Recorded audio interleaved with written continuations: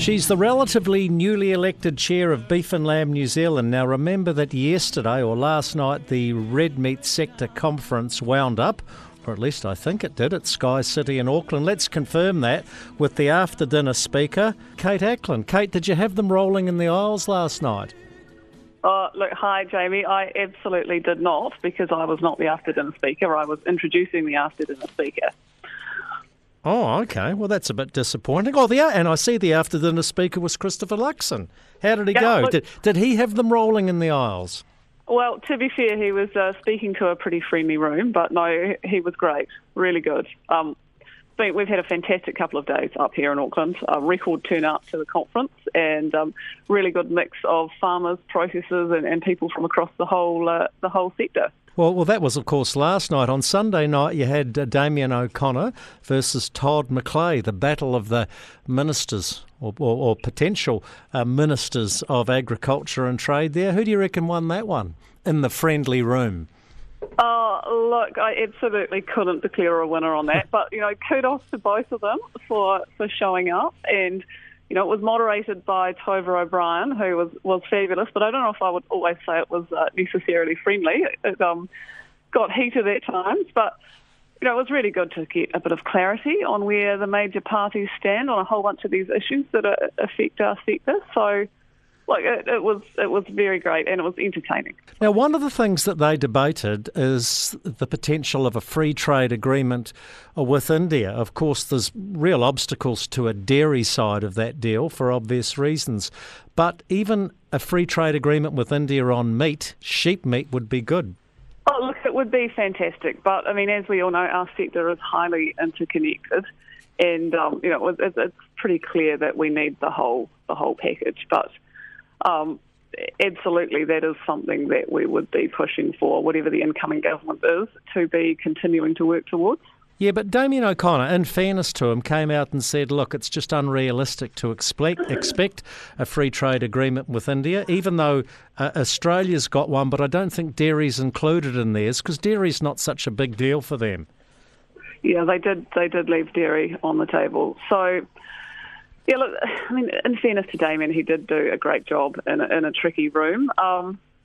Look, I think what's clear to me, actually, is that our sector really needs sort of strong and enduring political consensus on a bunch of these issues, so that we can have confidence and more certainty going forward on a whole range of issues that are affecting us.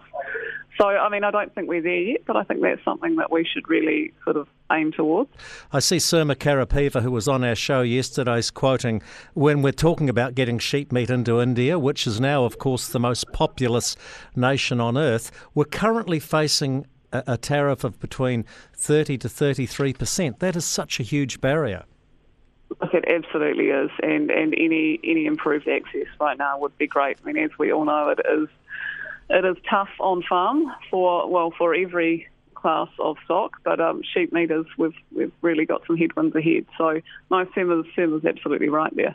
Well, let's look at life down on the farm, Kate, because when you're not the chair of a Beef and Lamb New Zealand, you're correct me if I'm wrong, a North Canterbury sheep and beef farmer. Mid Canterbury. Oh, oops, that was a bit of a mistake, wasn't it? Sheep, beef and dairy farmer, and we've always prided ourselves on being pretty well diversified, but at the moment everything has got headwinds ahead. So I guess we're just.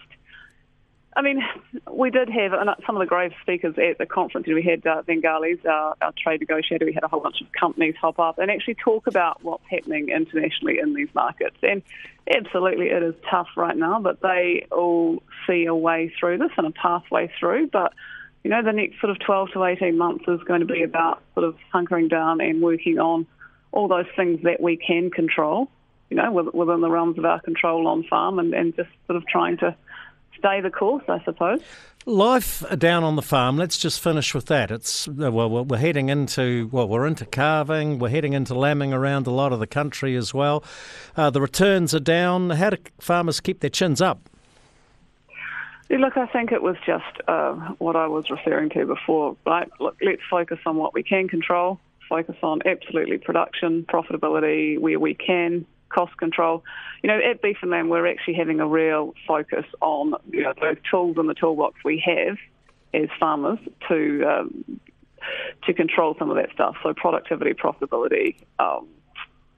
There's not a lot we can do about the markets at this point, but we just need to farm in the best way we possibly can. But you can champion farmers' cause when it comes to government regulation. Are you chewing the likes of Damien O'Connor and David Parker's ear and James Shaw's ears hard enough, Kate Acland? Look, we absolutely are, and we're also spending quite a bit of time with the other parties in the race as well, just to make sure that whatever the incoming government is, our positions are really absolutely clear on what our sector needs to prosper. Kate Acland, Chair of Beef and Lamb New Zealand, thanks for some of your time, taking time out of your lunch break to chat to us today. Appreciate it. Absolutely. Great to talk.